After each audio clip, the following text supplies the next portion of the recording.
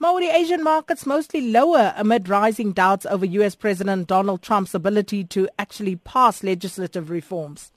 Certainly, Sakina, we're seeing quite a weak start to the new week. Obviously, after what transpired on Friday, where the health bill vote was called off, and obviously raising a lot of doubts about the Donald Trump administration's ability to pass some of those reforms. We know that the markets had rallied quite significantly, after the Donald Trump elections, on the expectation, of course, that his government or his administration will come and implement some of the reforms, which will certainly be pro-growth. But it looks like, he's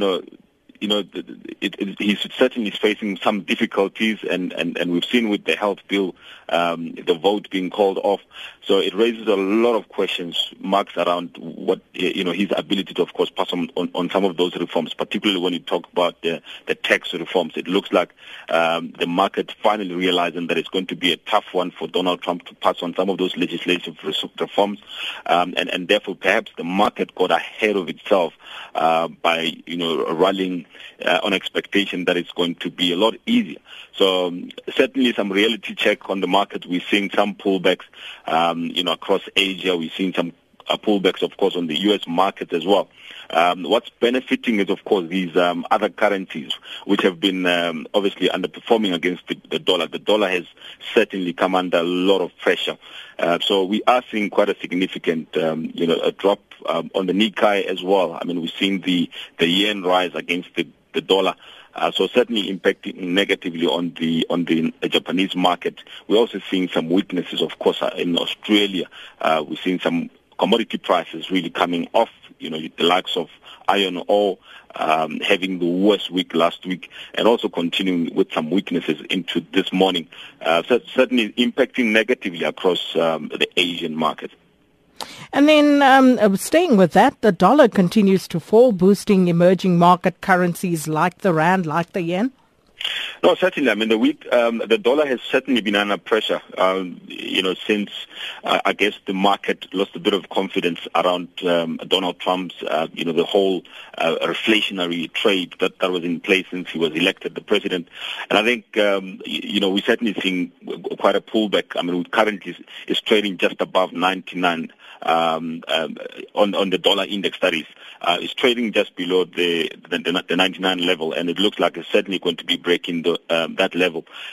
For the year, the dollar is down about just over 4%, and that tells you that the market is certainly losing a little bit of, they're losing a bit of hope in terms of Donald Trump's ability to, of course, deliver until we see some solid, policy changes in terms of the tax reforms and all the other things that he's been working on. Certainly, the dollar is going to remain under pressure. The beneficiaries, of course, is the rand.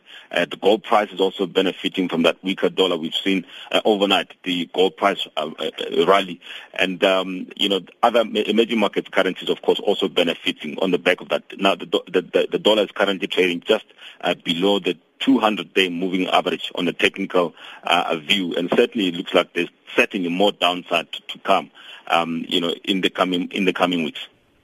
And then just finally, China lifting that suspension on Brazilian meat imports. This was quite a big story last week. So what's prompted China to do that? Certainly, it was a very big story coming from Brazil. We learned that the investigators there were investigating some of the conduct of the the exporters of meat and chicken, and of course this resulted in some countries deciding to suspend the exports from Brazil. South Africa was also included there.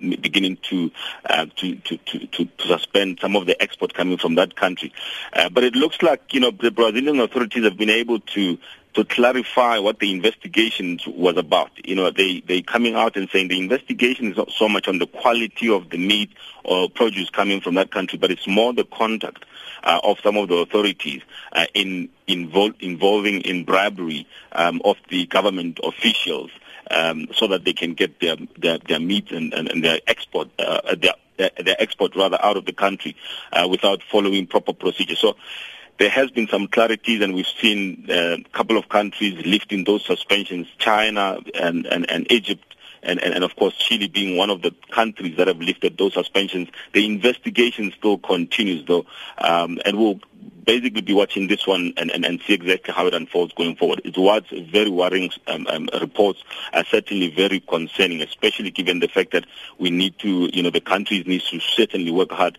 in terms of ensuring the food security.